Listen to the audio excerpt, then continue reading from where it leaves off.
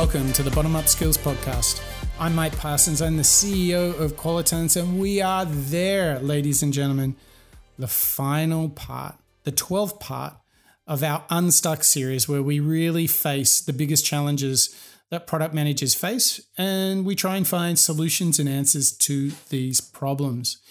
And in the last show, we dealt with the top of the funnel, and today we deal with the bottom half of the funnel, and we ask ourselves, how do we keep our customers?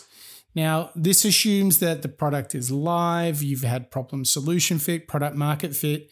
This is all really part of the distribution and conversion fit, and asking ourselves some critical questions about how customers are behaving. Are we creating enough value? Are we capturing enough value? This is the really big question. So there's 3 ways to go about answering this question of how do you keep your customers.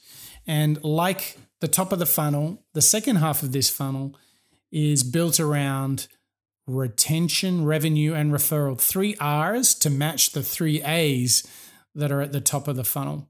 Now, each of these areas, retention, revenue, and referral, all have some key questions.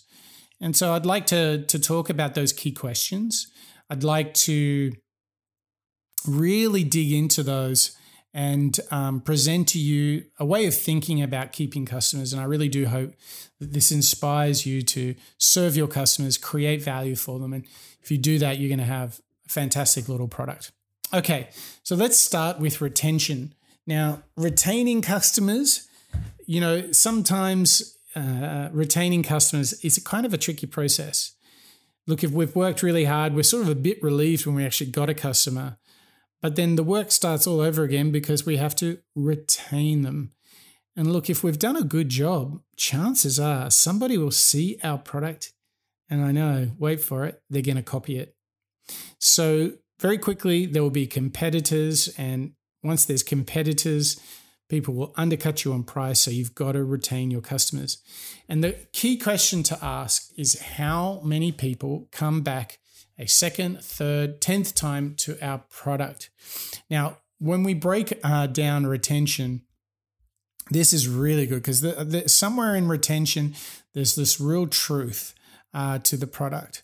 And that's really finding out for ourselves, how much do people come back, which is a proxy for how satisfied are they. So you might want to really ask yourself, are we really satisfying not only the early adopters, but here's the important thing, the early and late majority. This is really, really important. Now, another big metric in retention on top of satisfaction is going to be your churn rate. Now, your churn rate is how many customers, out of every 100 customers, how many are leaving you and within what sort of time period. This one is really important to get into.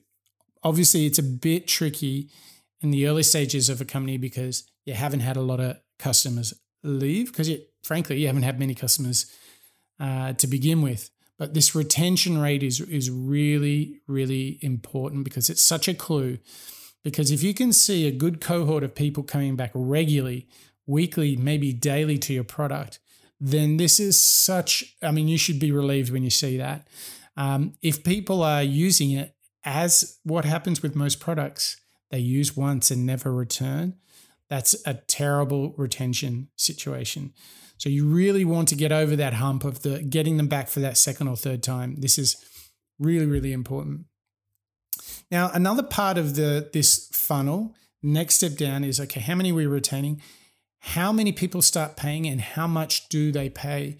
This is really, really important because sometimes we make the mistake of vastly overestimating how much our customers are going to pay.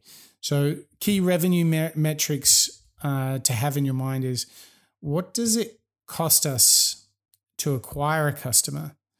And then what does it cost us to get them to first purchase? And does their average monthly revenue map out on an annual basis? And if we grow at this rate, at what point will we be a viable business? This is really, really important because when we think about revenue, the other thing here is that the acquisition costs could be out of control. So what I mean here is that, look, we've got customers that are paying, but actually, let's say each customer pays $5 a month, but it's costing us $10 to acquire them. Then you've obviously starting to have a problem. So what you want to make sure that, if a customer let's say a customer spends $100 on their first 2 purchases and it costs you $20 to get them, can you afford? Is that a viable cost of acquisition? This is a really important thing because a lot of early stage companies find that their acquisition costs are much higher, and that whilst they are having revenue, they're not making any profit. Like, there is no margin in the business, to say it differently.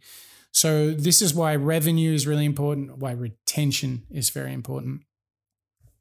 Now, I want to get to the last but really important part of the funnel, which is referral.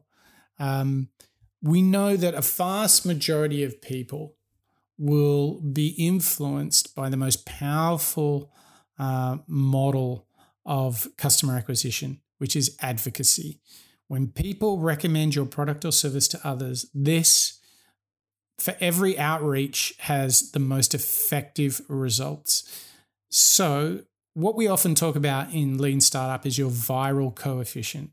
And you want to try and get your product, for every active customer, to generate 1 complete new customer.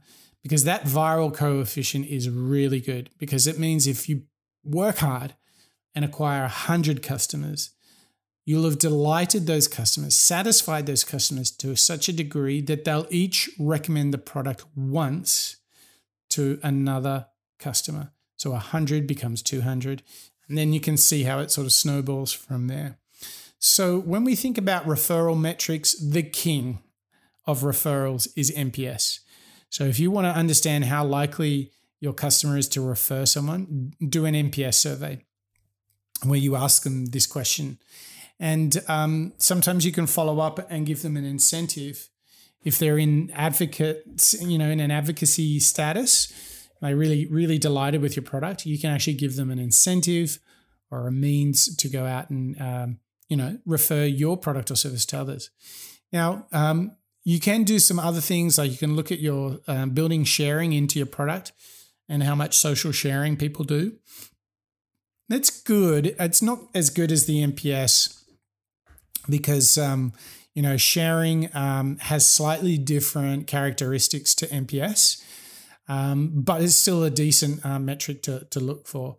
And there's a whole practice around referral marketing and how to encourage customers to refer your product to others.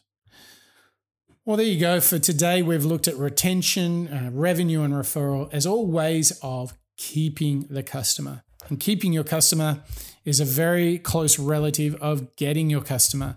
And that used the 3 A's, awareness, acquisition, and activation. Coming together, that's 6 parts of the Pirate Metrics funnel, which is a great way to put growth marketing at the heart of your product. I know this has been like a rip-roaring quick dash through these key challenges we face as product designers, creators, and builders. I really hope you've enjoyed some of the things we've talked about and how they've really helped you maybe remind you of some things or brought you some new thinking on how you can build a better product, how you can create more value in the world.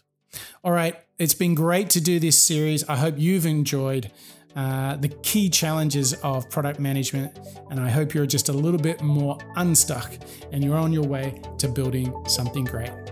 All right, this is the Bottom Up Skills Podcast. That's a wrap.